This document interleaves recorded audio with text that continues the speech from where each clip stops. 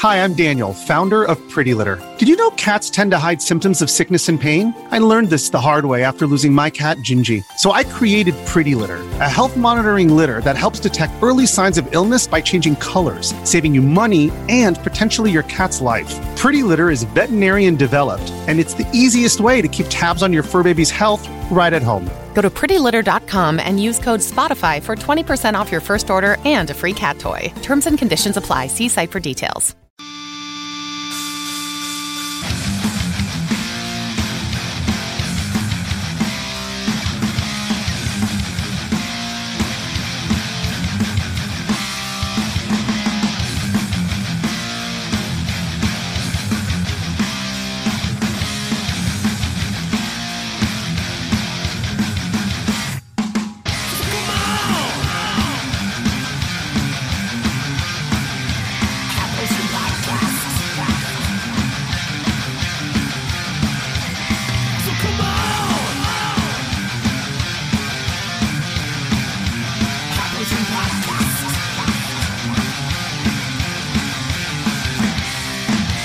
Ohayou gozaimasu. Welcome to the High Potion Podcast. I'm your host, Steve Crothy. And I'm Paul's Burkhart. Buddy, did you realize that this episode, I'm pretty sure this episode we're recording right now is our 80th episode? Man. Goes by quick, doesn't it? Man, that is kind of crazy to think about. We've been at it for 80 weeks. I know. Haven't missed one. So, buddy, we got... So Steve and I were talking, right, trying to get our recording schedule down because, you know, it's that time of year we'll probably need to bank some, you know, to get through the holidays and stuff. And we were trying to think of something good to do this week. And we've had an episode idea. We had an episode idea in the back of our heads, like in our pockets, waiting for when we needed one. So this week we're going to be discussing, like, what makes a good DLC, downloadable content, and what do we consider to be some of the best DLCs of all time? I think it should be fun. I love this topic. You broached it again to me the other night when we were brainstorming show ideas, and I mean, we started talking about it just a little bit, and you could kind of see the tip of the iceberg, and I was like, yep, here we go. We got it. We did a little fucking 10-minute test run with our boy Nick on Discord, and away we go, baby. So yeah, buddy, I'm excited to get into this. We've had an exciting High Potion as friends development over the last weekend, and that is we dove fucking head first into fucking fighting games again. That's right.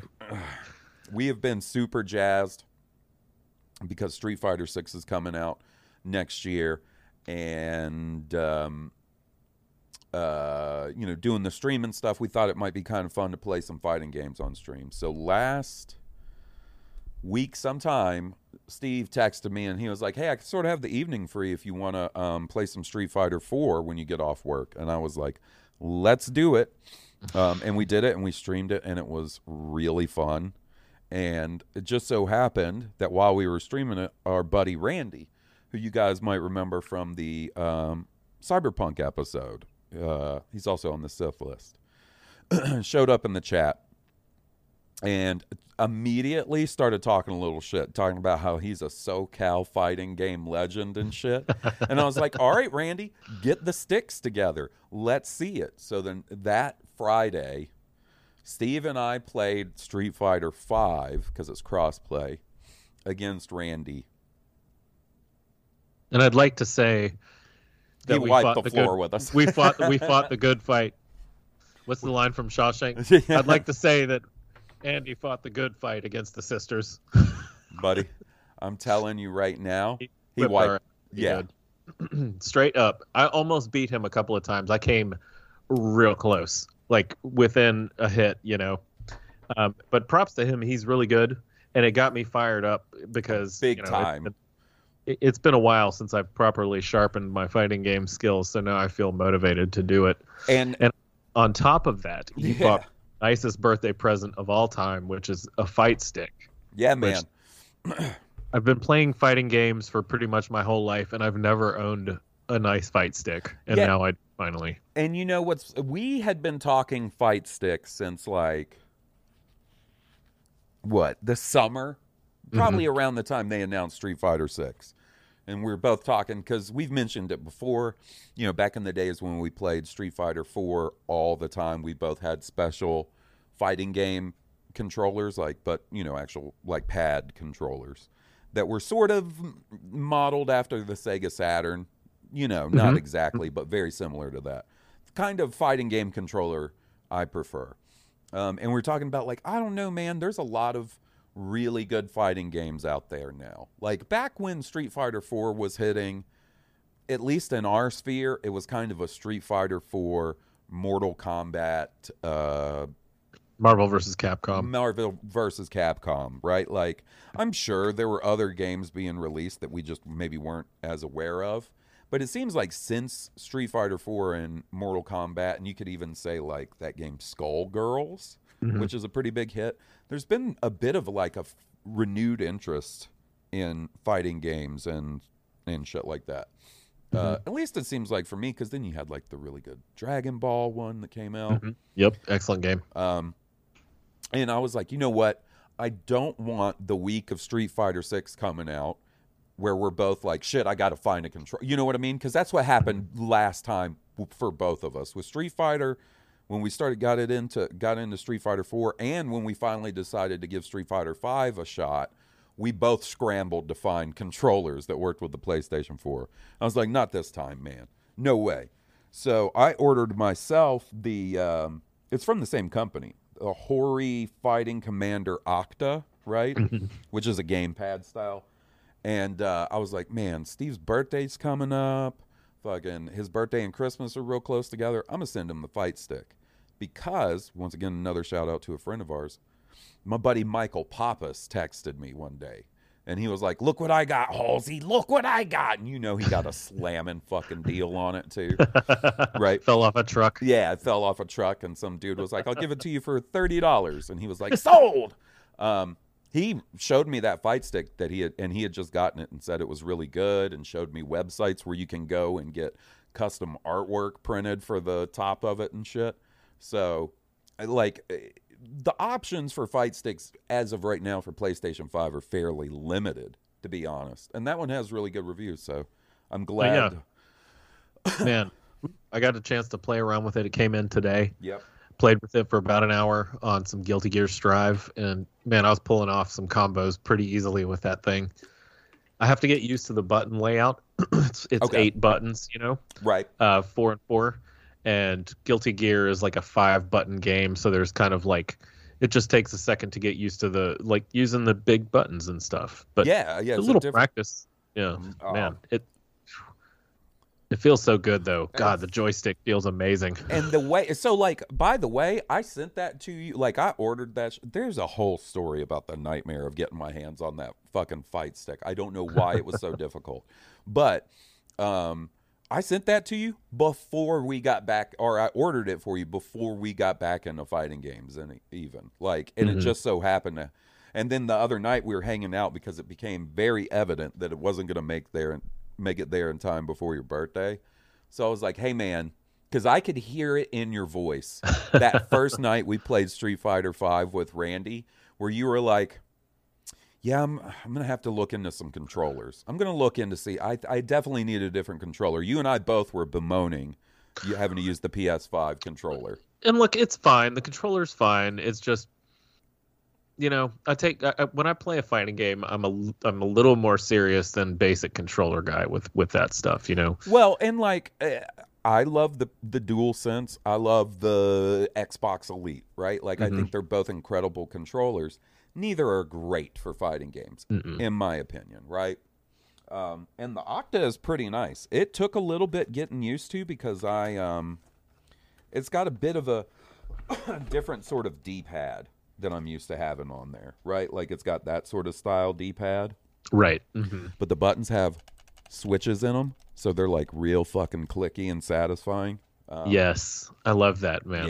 Yeah. So I'm looking forward because I'm gonna be honest with you, Steve, and with our listeners.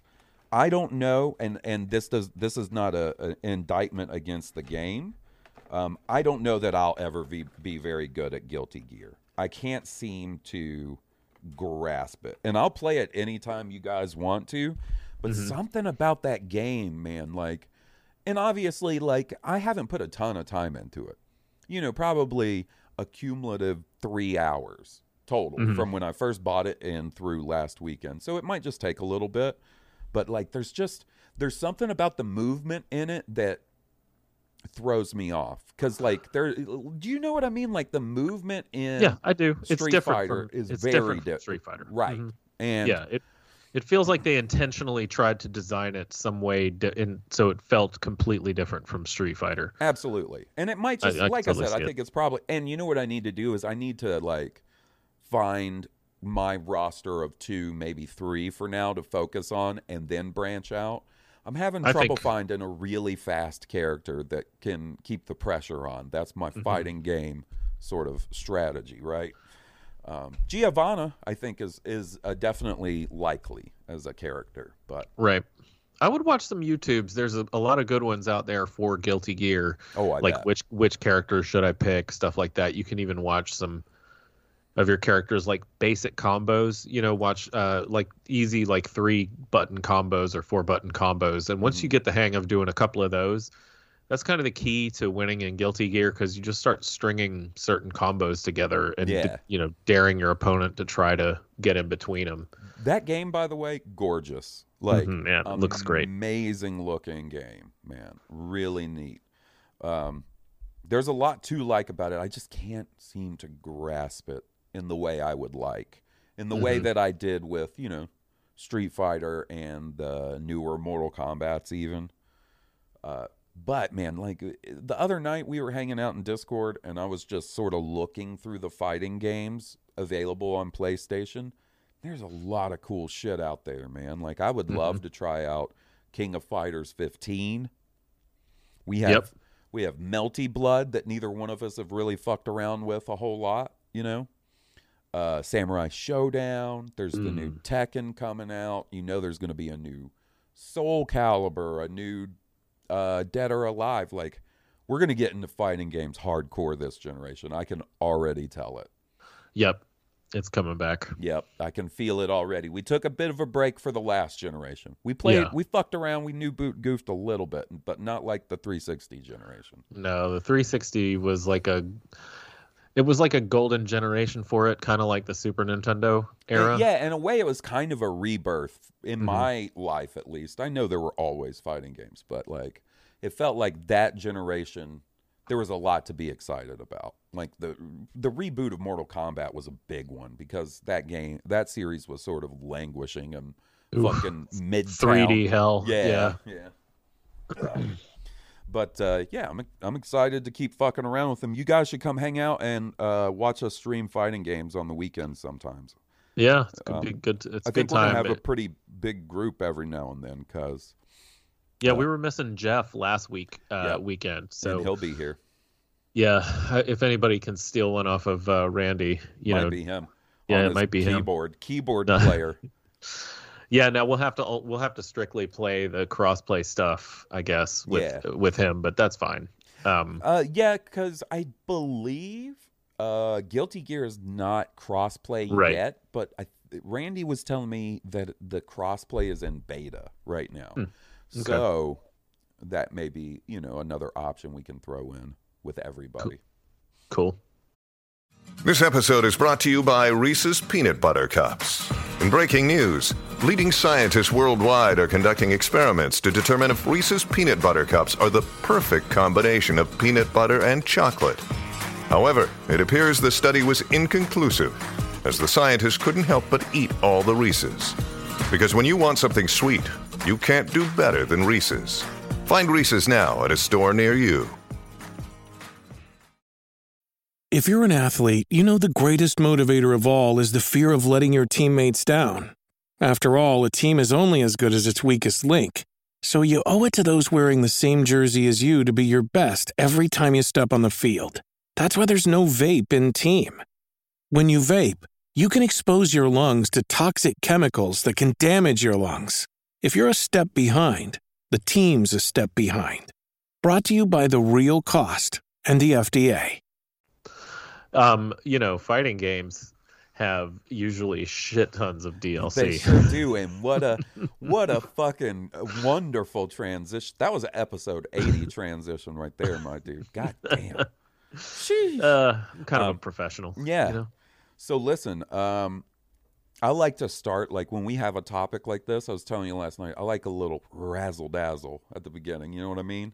Mm-hmm. And like when I think about DLC, right, downloadable content, that term to me was sort of birthed in the public, it became much more well-known in the public in the last, or 2 generations ago, during the 360 PS3 era, right? Because for you and I, growing up, being sort of PC gamers, like in the early to mid 90s, like into the early 2000s,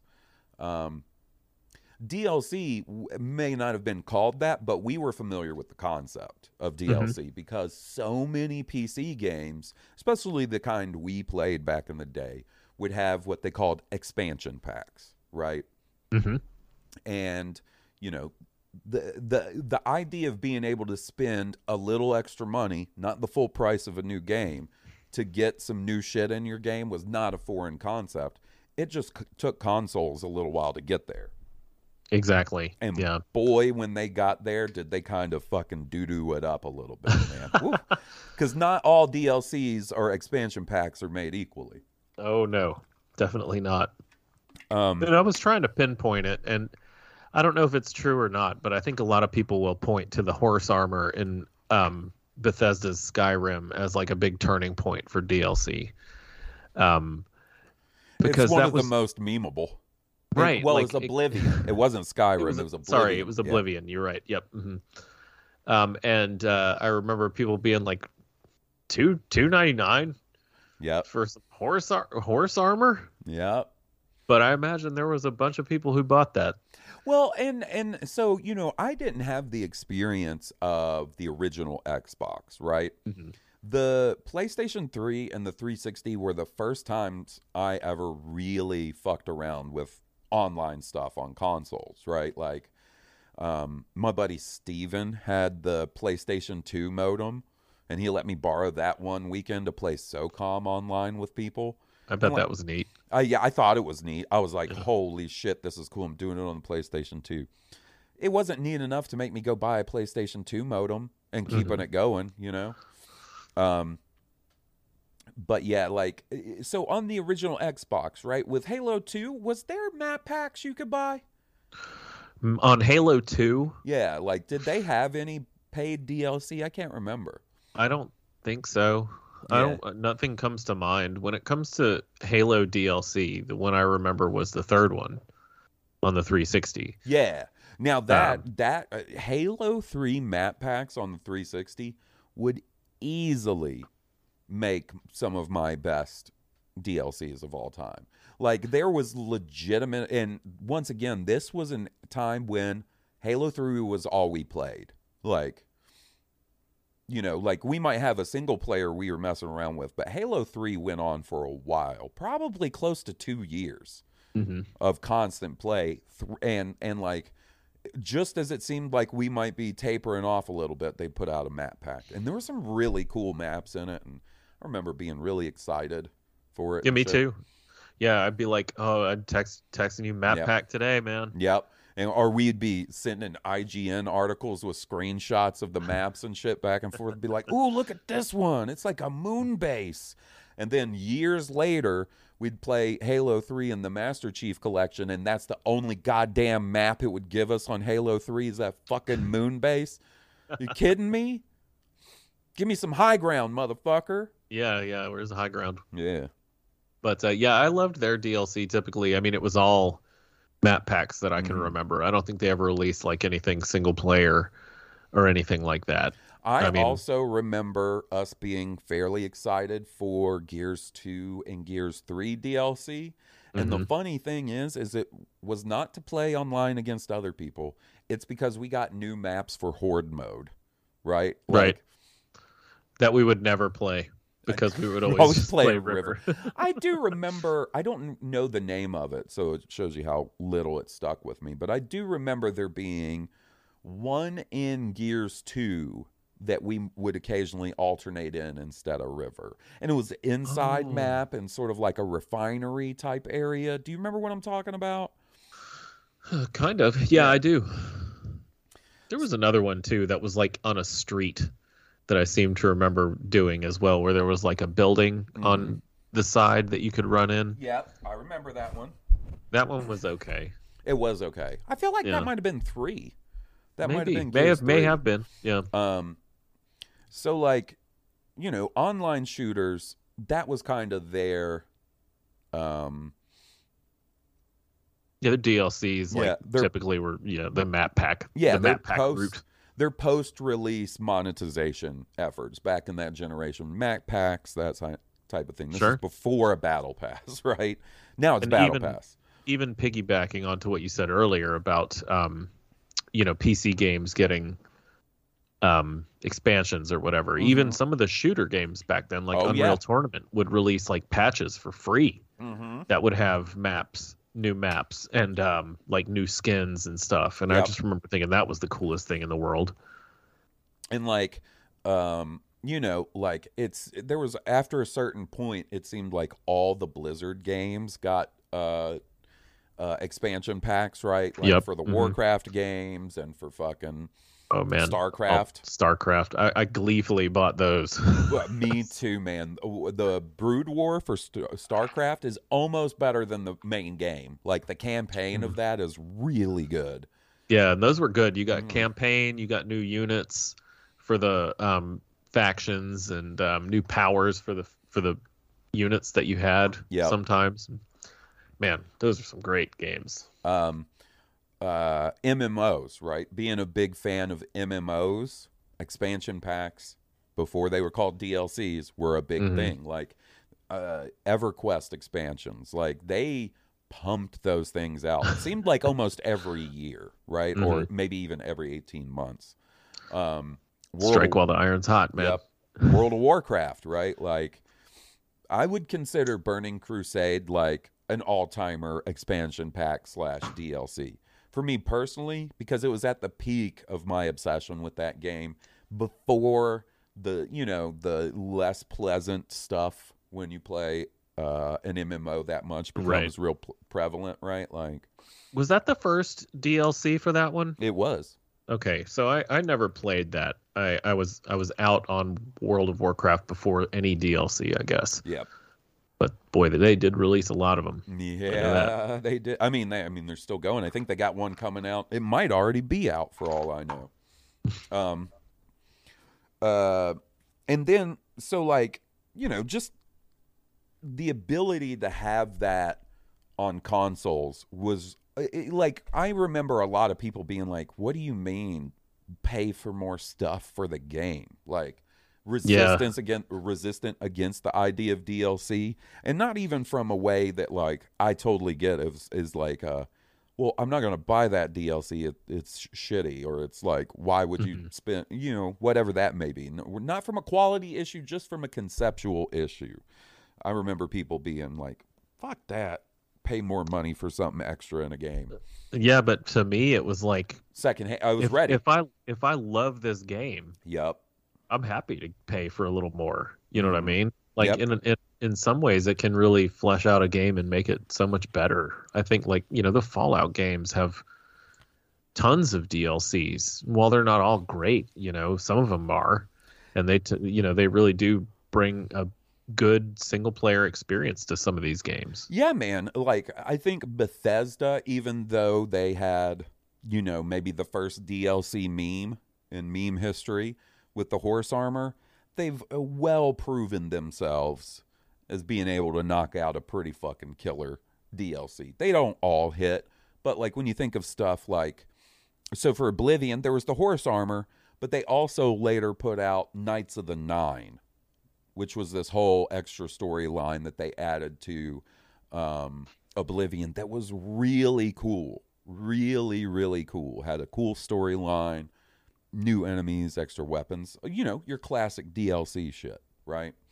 And then like a company like BioWare, right, who I'm a big fan of, they put out really good DLCs for the most part. It's hit or miss for sure. Dragon Age, right? The original Dragon Age has a killer, and they didn't even market it as DLC. They straight up marketed it as an expansion pack, like back in the PC days, called Dragon Age Awakening. That's like this whole almost sort of Dragon Age 1.5 between Dragon Age 1 and 2. It's really good. The Mass Effect 1 DLC that we talked about in the episode, pretty fucking cool, man. What is that one called? The one where the Batarians are trying to crash that asteroid into a moon or some shit. Yeah, I can't remember what it's called, but Bringing Down the Sky. Oh, cool. Yeah, that was a great one. Yeah, one of the more memorable missions in Mass Effect, and there were some good missions in that game. Me seeing that, thinking, oh shit, Mass Effect DLC is really good. So when Mass Effect 2 came out and hit me like a ton of bricks, I beat Mass Effect 2 in like 3 days, right? On my first run. So by the time they started putting out DLC, buddy, I was ready. I used to take the day off from work for Mass Effect DLC. Not even a new full game. But some of that Mass Effect 2 DLC is really good. Some of it is not as good. Right. So I would say, without giving away any spoilers, because you haven't played it yet, Steve, I think they're all worth checking out. But the two best ones on Mass Effect 2, I think, are Overlord and Lair of the Shadow Broker. Okay. Do you remember the character, the Shadow Broker, from 1? I do. You don't meet him, you just hear him talked about, right? Mm-hmm. Yeah, they really go all in on that in the second one. And then in 3, Mass Effect 3 has, I think it's my favorite Mass Effect DLC ever, and it's called Citadel. And it is, they released it, well, obviously, after the game came out, and, you know, people will probably remember the ending to Mass Effect 3 didn't necessarily get the warmest reception all over the internet, right? Mm-hmm, mm-hmm. And they released this DLC, and buddy, it is not super action-packed. Honestly, the whole purpose of the DLC is you putting on a house party for your crewmates before you go on your last mission. So it's like this mission where you're just getting to hang out with all your friends that you've made over 3 games, and you can invite like quest givers from like Mass Effect 1 and shit. Like if you've continued their storylines through all 3 games, it's really good. That is really very good. cool. Yeah, I like that idea a lot. And it's really well written. So Mass Effect 3 Citadel and Lair of the Shadow Broker are my top 2 Mass Effect DLCs of all time, from someone who's played them all. Cool. The Rockstar games have notably had some decent DLC throughout the years. Right. Like, okay. And it's weird, right, that, well, you can kind of see why they didn't do it with Grand Theft Auto 5, because online became so big, right? And then at that point, they're like, shit, we sell a lot of shark cards. Well, why do we need to make more story? We'll just throw stuff on in online. But that and Red Dead 2, it's crazy that there hasn't been something cool, really cool for Red Dead 2, because once again, the 2 games in those series that preceded that all had killer DLC. Killer DLC, yeah. Yep. The Undead Nightmare was awesome for Red Dead 1. Yep, the Undead Nightmare was this whole like alternate timeline thing where there's a zombie outbreak in the West, and you know you're John Marston doing your thing. And then Grand Theft Auto 4 had The Ballad of Gay Tony and Lost in the Damned that were both solid. Lost in the Damned, A little edgelordy. You could tell they were watching that show, Sons of Anarchy, and we're like, we're doing that. We're 100% doing that. I did love how that character, the main character in that, basically gets killed within 30 seconds of Trevor showing up in Grand Theft Auto 5. Yep. Sure. Like, I was like, holy shit, it's that guy from that fucking mid Grand Theft Auto 4 DLC or expansion. And he was not around long. Nope. Another game we've talked about a lot. The Last of Us. The Last of Us Part 1 has an amazing DLC, right? Left Behind. Yes. Almost essential, I would say. Makes a lot of crucial character development moments for the character of Ellie, right? Really good stuff. Luckily, that comes pretty standard, I think, with pretty much every edition you can get now. But it was DLC to begin with, so yeah, and it counts, baby. Have you watched the trailer for the show, the new one that came out? I have not. Yeah, it shows some stuff from Left Behind, I'm pretty sure. So, like, they're going to be doing that in the show, which I think is pretty cool. Nice. Yeah, I've read some not reviews, but interviews, where they've said that they're definitely not going to be following the show, or the game from, like, point A to point B kind of deal. They're basically going to do their own thing. And that's cool, man. I don't need a retelling of the exact thing. They'll stick to the big notes. The main points will be there, but they'll new boot goof a little bit. Yeah. I don't know if new boot goof. Sad boot goof. Sad boot shuffle. So while I've been thinking on this subject today, would you consider Telltale game chapters DLC? That's complicated. It is complicated because it's not like when you get the first chapter, you're not getting the full game. Right. And the first chapter free on most of these games? I think so. I kind of think it was. It might have been one of those things where they charge you for it at first, and then once the whole game's out, they make the first one free to try and get you. But I remember both of us being day one excited for Walking Dead chapters, Yep. But I didn't know if that counted as DLC, and I think you might be right. It might, but it also might not. Who cares? Either way, I mean, it was a different model, if nothing else. But those games also were, it was like watching a weekly television show almost. Those games I love them, but they're not video games in the sense that, like, Halo is a video game. You know what I mean? No, it's more of a storytelling. Yeah, I mean, it's more of almost interactive fiction type thing. It's and this is a bit of a tangent, but I feel like that first season of The Walking Dead starts off feeling a lot like sort of classic point-and-click adventure games. Remember, like, there's parts where you got to get items and combine them with other items and get through puzzles.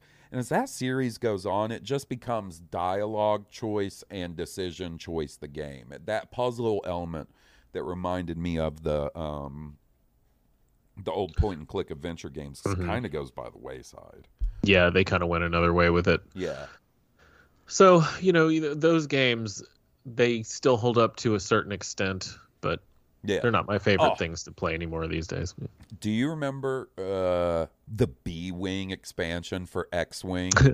I sure do. Woo! Old one right there. That's old school. Bruh, do I remember being excited about that. I was already excited for X-Wing. And before I even had X-Wing, I saw B-Wing in the store in an electronics boutique. And I was like, are they going to do one for every ship? Holy shit. Like, I was so excited for it, dude. And it's pretty good, too. Man, yeah, it was good. That's strong ship. And then Steve mentioned it when we segued into this. Something that he and I both got way into. Fighting game DLC, right? It became a thing where like, no longer are there multiple releases of the same fighting game with extra people, like, because that was a thing in the Street Fighter 2 era. Street Fighter 2, Street Fighter 2 Ultra, Street Fighter 2 the Hyper Edition, so on and so forth. It was right? true all the way up through Street Fighter 4, basically. Yeah. Because, well, I mean, you could get those characters that they released extra as DLC, I think, but then they also would release the game later with all the characters unlocked if you didn't have all the DLC, basically like the Ultra version. And I remember Street Fighter 4 having like, I want to say like 3 versions, I think, that you could buy. There were 3 total. There was 4 Super and Super Street Fighter 4 Ultra. Right? That all add more characters. And then what they did was go, oh, we can put all these motherfuckers in silly costumes and charge people money for it. And I fell for it, hook, line, and sinker. Still works on me to this day. You let me see a costume pack for a Street Fighter game and watch me buy it. For characters I don't even play.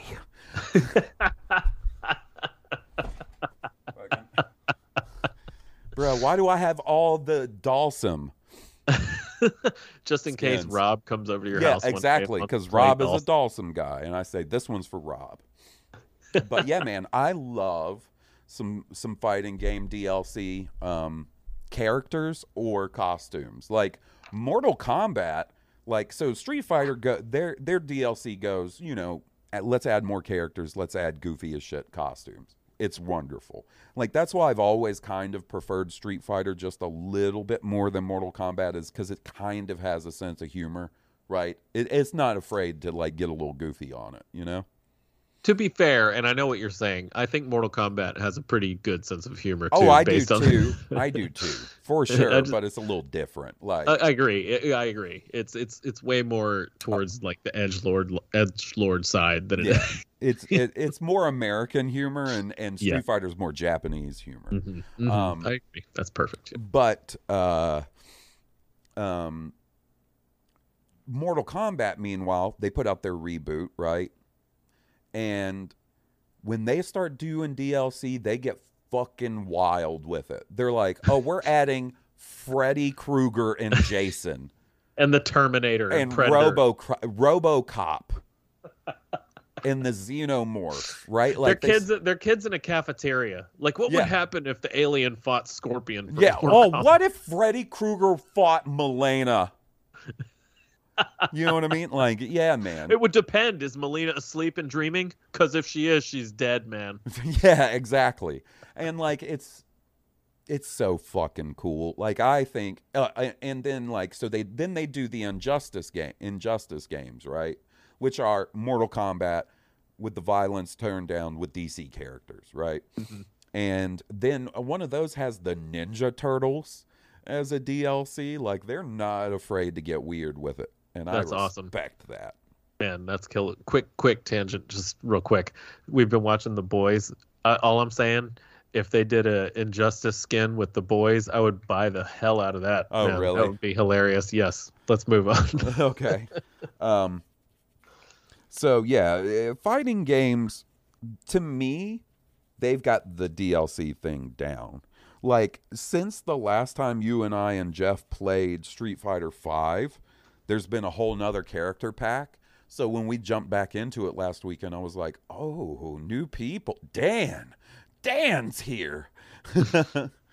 Yeah, it's cool, man. I think they've embraced the idea of like seasons more now, you know, like for fighting games. Guilty Gear is doing that as well. They're in the middle of their second season of adding, I think they've added 7 now. And by the time the second season's over, there'll be a grand total of 10 added. So pretty cool. And Street Fighter 6, I think they're only going to have a few characters at base as well. I think, what was it, 20? Is it 20? That's 20 is more than 18. But I remembered we were talking, because I sent you the roster, the launch roster. And then, yeah, for sure there's going to be seasons with more characters and shit, and I'll be in for it. Like, Street Fighter 6 is getting some very positive early buzz, and it has me very hopeful for that game. So yeah, even the elitist ass fighting game community seems to be kind of in agreement that it's nice. Yeah.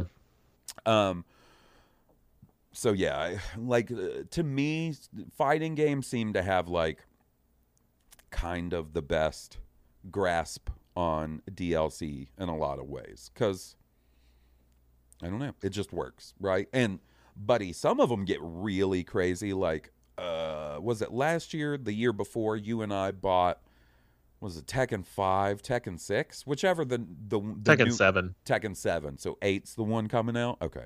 We I bought. think so. They had like the ultimate version of Tekken 7 on sale on Xbox for like $11.47 or some shit, like really cheap. And when I opened up the roster, I just looked at it and closed the game. It felt like there were hundreds of people.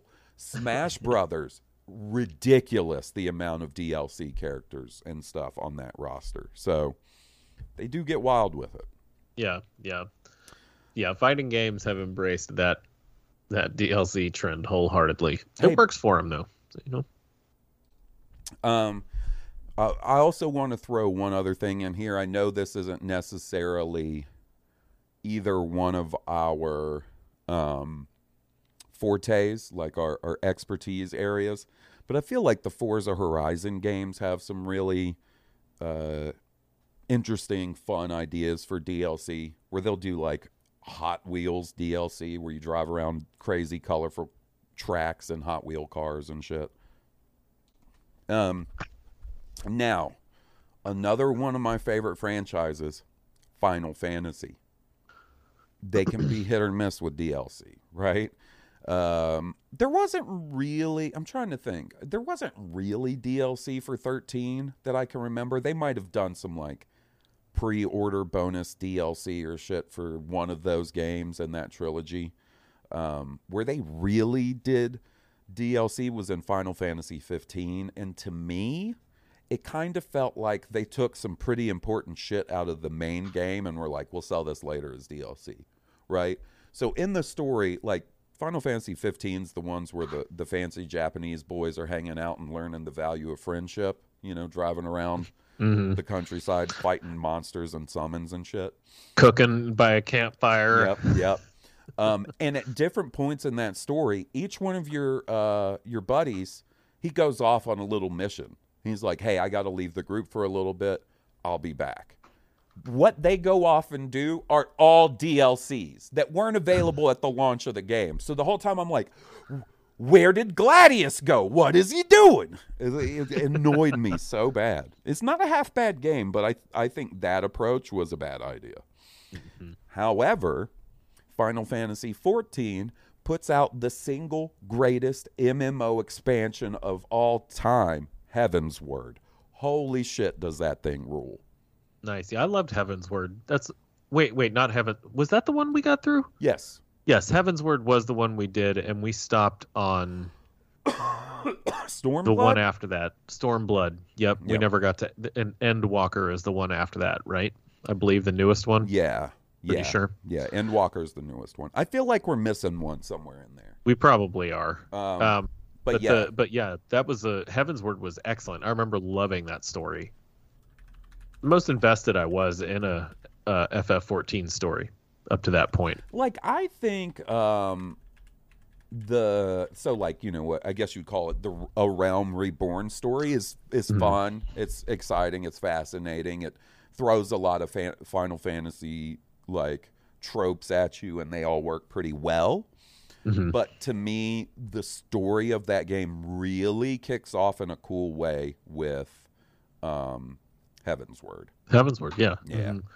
It becomes much, much better of a game, in my opinion, at that point, too. And not that it's a bad game leading up to that point, but I really just think if you can make it to that point, you're really rewarded with a great story and fun missions, too. I remember the missions standing out. Dude, do you remember the shit that Estinian pulls in that game? Like, the shocking moment? Like, I was like, oh, my God. Like, it's weird because, you know, like there's a story in World of Warcraft, but it's kind of like it's nebulous. And it's off on the side, right? Like you might catch some things, especially if you've played at least Warcraft 3, right? But it doesn't have a story that's at the forefront. The Old Republic and Final Fantasy XIV are very story-forward MMOs, which is kind of a new experience. And Final Fantasy 14's is really good. It's part of the reason that I am as hyped for 16 as I am, right? I cannot wait for 16, bro. Me neither, buddy. It's gonna be fun. So, okay. So we kind of covered fighting games. We kind of covered RPGs, right? You know, the RPG DLC is kind of what it is, right? Like, it's extra missions. It might be, you know, some sort of prologue or prequel to the main story or whatever. They're pretty good. But what we haven't covered are a particular dark and gloomy, very hard RPG/action RPG series that our boy Steve yes. Zelda Breath of the Wild. Zelda Breath of the Wild. You got a motorcycle. Actually, that DLC was pretty sick. That motorcycle DLC was pretty sick. I bet. I poo-pooed it. At first, I was like, a motorcycle? And then my ass was on my Nintendo Switch on release night at midnight going, I'm going to get that motorcycle. That motorcycle will be mine. Yeah, man, you're of course talking about From Games, of and course. they are seriously maestros of the DLC. Like, honestly, their best content usually is in the DLC. And of all their games, my favorite DLC is the one in Bloodborne, which to me adds not only a bunch to the story, like honestly a ton to the story, but adds the best bosses too. There's a couple of boss fights in that are just absolutely epic and awesome. What's that one called? The Old Hunters. The I Old believe. Hunters, yeah. There's one in Dark Souls 1, Artorias of the Abyss. Great DLC, great story, more great bosses. People would say the DLC in Dark Souls 2, where there were 3 of them, and each one was just like a new adventure in like a specific land. Probably the best part of Dark Souls 2 was the DLC. Dark Souls 3 had 2, Ashes of Ariandel and The Ringed City, and both of those were really good. Really good. And then finally, Bloodborne. Sekiro didn't receive proper DLC, and I mean, it kind of did, but it was free, just a boss rush kind of deal. And we're really hoping that Elden Ring is going to get something announced soon. Yeah, because I haven't gotten to experience from DLC, right? Like, I played Demon Souls. There was no DLC for that. No DLC. And Elden Ring. And they just released DLC. And it's so funny, like, because Steve and I have been, like, hyping each other up about Elden Ring DLC leading up to the Game Awards. And yesterday, which was, the 6th, I guess? Yeah. I was sitting at work. And I get a notification on my watch, and it's like, a news item you might be interesting. Elden Ring DLC announced for release tomorrow. And I'm like, my hands were shaking. And I was grabbing my phone, and I was like, ooh, I'm texting Steve. He already knows about it, but I'm texting him. I'm going to read about it, right? And I read about it, and it's Arena DLC. It's PvP DLC, which is very cool. I just don't fuck with that DLC. So I was like, oh, okay, not for me.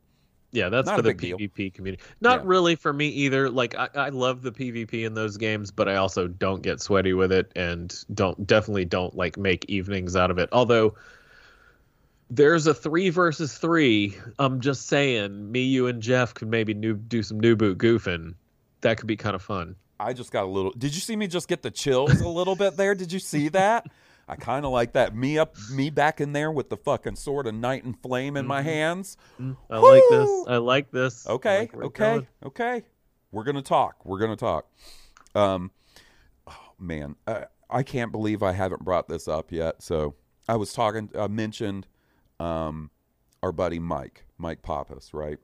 Mm-hmm. Who recommended that fight stick? He called me, and this does tie into DLC. Believe you me. He called me a week or 2 ago, and we're just chatting, and he's telling me about how he got into a custom Final Fantasy XI server, and how he got it working on his Steam Deck, and how the community is real cool, and all this stuff. And he's like, what do I got to do to get you and Steve to play on the custom server with me and the boys? It's got all the DLC. It's got everything. And I was like, look, buddy, I'll do it. I mean, like, it doesn't take much to get me to play an MMO, right? I played Final Fantasy XI. It didn't do much for me, but I'll give it another shot. I'm not afraid. So we might have a report on that at some point. That would be I can only imagine what Mike's Final Fantasy XI homies are like. They're probably wheeling and dealing Dragon Ball Z pops and fucking imported Japanese RPGs and stuff. Mike invited me to a Japanese RPG Facebook group that is the sweatiest Facebook group I've ever seen in my life. Oh my God. It is so sweaty. It is the Facebook group personification of the way a convention smells. Oh my goodness. Yikes. Yeah. Yeah. I wonder what kind of character Pappas plays. You think he's like a DPS? Yeah, I don't know. I'll have to ask him. You could learn a little bit about people by finding out what their preferred class is in an MMO. Did you ever fuck with BioShock Infinite DLC? I did not. Me neither. I've heard it's really good. That's why I was asking you, because I wanted to know. No, yeah. I heard it was pretty good as well, but like I said, my opinion of BioShock Infinite wasn't that high at the end of it, so I didn't really seek that one out. But one of these days I'll probably go back and give that game another shot. I feel like it deserves it.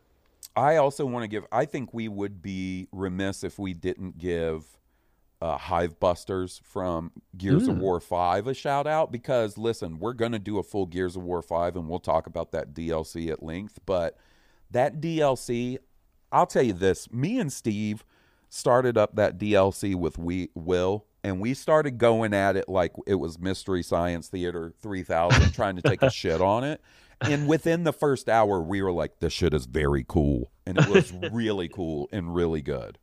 Yeah, that game's good, man. I feel like it is an underrated DLC, and I say that because the achievement for finishing the first mission in that DLC is a rare achievement on Xbox. Oh, man. Yeah, just yeesh.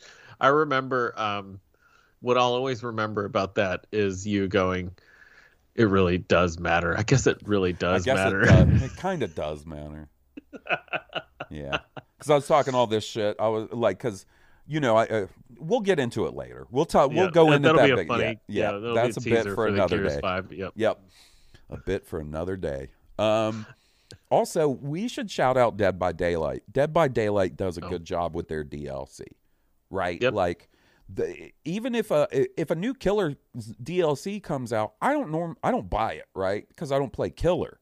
I'm excited to play against a new Killer, though. And shouts out to them. I get equally excited about an original or a licensed Killer, right? Right. So they've nailed that. New Survivors are cool. Granted, I kind of have my two mains. What do I need even more new ones? The licensed ones were cool, like Leon and Jill and Claire and Chris, I think, are the 4 from Resident Evil that are in there now. Resident Evil, another series with good DLC. Yes, honestly. Sir. I've heard that 7 DLC is pretty good. 7 has excellent DLC. 5 has pretty good DLC. And I did hear that the DLC for 8 wasn't lighting anybody's socks on fire. So, oh, really? But that's okay. And then, you get into the modern age, and it, like, DLC is still used, right? But the term you hear more now, microtransactions, small pieces of DLC that most of the time make some sort of cosmetic change to the game, like horse armor in Oblivion. Exactly. Oh, were they a little ahead of their time? Probably, right? So, like, look, it's been detailed. Oh, hold on one second. Dang, sorry, guys. I had a visitor that stopped by real quick. Somebody knocked on the door. It's well documented. I've spent way too much money on fucking Fortnite skins. They delight me to no end. They put all kinds of shit I like in there. You know what I mean? Like, and then I get into the original characters and stuff. So, like, there's a thing that I learned about Steve and I through the pandemic. We'll spend a little cash on a microtransaction. Both Not of afraid. us, neither one of us are afraid. And you know what? We try to fucking Prince Valiant White Knight that shit every time we talk about it. Like, yeah, we just like supporting developers we like, you know? You know? Exactly. We're Right. trying, it's like... Yeah, man. We're just, got all this hours in these games. I just need a few V-Bucks to get the edge, take the edge off. I'm not addicted. Yeah, no, just a few V-Bucks, baby. Come on. So, Look at how my Dead by Daylight character looks. Oh. He's ready to go to the beach. bro, the Dead by Daylight era of character cosmetics was the first taste that I needed, and then you saw how it multiplied in Fortnite, right? Like the fact that those outfits weren't tied to any character, I could just get anyone I thought was cool, right? Because like on Dead by Daylight, if there was a cool outfit that wasn't for a character that I played, I wasn't going to be like, damn, I gotta level up Dwight. No, thank you. Dwight's pretty good. No, I'm just joking. No, I know. So one that I haven't experienced that I'm planning now that the next gen version or update is coming is The Witcher 3 DLC, right? Excellent DLC right here. Yeah, that's what I was going to ask you. I know you've played, what is it, Hearts of Stone? Hearts of Stone, yeah. And I didn't play the second one, Blood and Wine, but that is definitely on the menu for our replay. And from what I've been reading, they say that it's impressive, especially the performance mode, which is usually what I play on. Yeah, I've heard that. I've been reading some early impressions of that as well, and it seems pretty cool. I want to shout out fucking Diablo 3 Reaper of Souls because a whole ass class. It added my boy back. It added the Necromancer back, my favorite class in Diablo. So that was a big deal for me because I was definitely bummed when the classes for Diablo 3 were first announced. I was like, what? No Necromancer? What's wrong with you guys? Nice.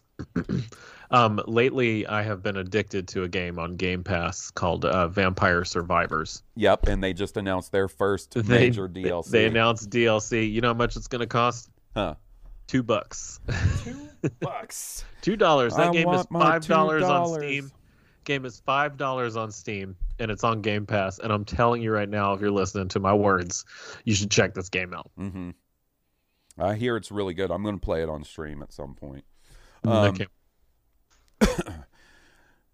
So what are some other ones that pop into my head? I mean, we've hit a lot of them. Yeah, we've hit a lot of them. I know we're missing some. Hopefully somebody emails us about it and is like, oh man, you missed when they put Howard the Duck in this game or whatever. I don't know. Howard the Duck. Fuck yeah, man. From the mind of George Lucas, the movie, not the character originally. Yeah, man. So, in my opinion, the kind of DLCs that I get most excited for are like fighting game characters, obviously. New maps and first-person shooters, especially if I'm playing it a lot, right? Like, a new map just is a lifeline to continue that game even further. Like, my biggest complaint about Halo Infinite multiplayer at launch, too few maps. Right? Like, It was great. It was wonderful otherwise, like from a gameplay standpoint. The Battle Pass, could they use some work to really hone in and make that a better experience? Sure. But yeah, if they do any first-person shooter does good maps, like as post-release DLC, that's only going to keep you playing, right? That's the key to keeping your community sort of engaged, I feel like. Mm-hmm. And then RPG story content, DLC. CD Projekt Red, right? They approach it from a very sort of old school PC expansion approach, right? Where it's large chunks of story, like Hearts of Stone is like maybe 10 hours or something like that. Yeah, and that is folded into the regular game, whereas I think Blood and Wine is it's separate. I think. Oh, okay, that's cool. I think you have to do it separately from the main story. Yeah, you can still use your Geralt with all his gear and stuff like that, but I just don't think you're able to go interact with the regular world. Oh, so you're sort of cordoned off into its own special area. Right, I think so, but it's like 20-hour DLC. I think. It's got a good length to it, and it's one that got almost universal praise. So I'm looking forward to checking that out. We've got, speaking of CD Projekt, we've got some Cyberpunk DLC coming in the future to look forward to. That's only on next gen consoles. Yep, and it seems like it's major DLC. Like big time, like story DLC. And hopefully we'll have some Elden Ring story DLC to report about in the future. I admit the Coliseum thing made me a little less hopeful that we'll get something at the Game Awards. You don't think they're going to announce Disputant? Pain of Disputant. So, you know what's funny is by the time people hear this, they'll know, because the Game Awards are tomorrow and we're not releasing this till Monday. That's right. I'm really excited about tomorrow. Again, people will hear this and be like, that was last week, dipshits, but we're recording tomorrow on the stream. It's going to be fun. So yeah, man, what are some of you guys' favorite DLCs? Do you have any? What are some of the worst that you can think of? Because I've definitely, encountered some that aren't great. Like I said, the Mass Effect 2 ones are hit or miss. There's one with a hover tank that's just not great. There's some bad Far Cry DLC out there. I know that. Yeah. Some of the Borderlands stuff can be good, and it can also be really, really poo-poo pee-pee. I remember for Borderlands 2 getting through like maybe the first 3 DLCs and being like, these aren't for me. These are not for me. Look, we both sort of goof on Destiny. The original Destiny, I don't know much about Destiny 2 as far as that goes, but Destiny 1 had some DLC that I was legitimately excited for and was legitimately good DLC. I have to I really enjoyed pretty much all the Destiny 1 DLC. I think Destiny 2, I think I bailed on Destiny 2 before any of the DLC dropped. I was just like, I just can't keep doing this. But man, Nick and Berkeley and I used to do the Crota raid so much, and the Prison of Elders, which was on the second DLC for Destiny, had one of my most favorite gaming memories of all time. Like, I will literally never forget it. I'll tell that story one day on the podcast, but not today. But yeah, man, I love the DLC model. People can hate on it all they want, talk about how it's just money grabs and whatnot. But I think that if it's done well, and I agree, a lot of times it isn't, but when it's done well, it's worth the money. And, it's an additional line of support for these companies that means so much to us and put out these great products. Yeah, and if it's a game you love, like, DLC is right up my alley. It's more of what I love. Do you know how stoked I would be if after like a year they were like, oh, by the way, here's 20 minutes of VLC, video download content for Star Wars or whatever. You know what I mean? Bro, right? I'd be excited. Yeah. Like 20 minutes set after The Rise of Skywalker, that's just Rey hanging out looking for Jedi. I'd poo-poo pee-pee myself. Yeah, or like when bands, like a lot of bands now, they'll put out a record and then like a couple months later they'll be like, here's these 4 songs that almost made the record, and I'll be like, fuck, these should have all been on the record. You should have just released a 16-song album. Are you crazy? But like, it's more for me is always good. Yeah. And especially in this day and age, if you don't like it, you don't have to do it most of the time. No. The thing about the DLC is you can do it piecemeal. It's like a la carte or whatever. And so we were talking about how we're doing the Game of the Year or the Video Game Awards stream tomorrow.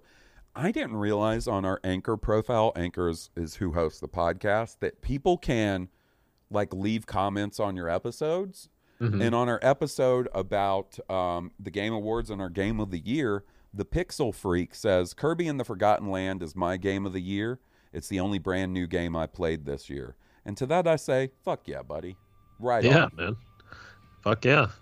If you're only going to play one. Hey, man. I get down on Kirby. Should have probably been Elden Ring, but, man, his name is the Pixel Freak, and he likes Kirby. I'm just kidding, he might man. be like, bro, that is not my jam. Hey, look, Pixel Freak, Vampire Survivors, bro. Check this. Yeah, okay, yeah, good call. All right, guys. So listen, follow Steve on Twitter at Stone Cobra. Follow me at Blue Harvest Pod. Follow the podcast at High Potion Pod. Email us some of your best and worst DLC memories to highpotionpod@gmail.com. And we'll see you next week for episode 81. Take care, guys. Bye.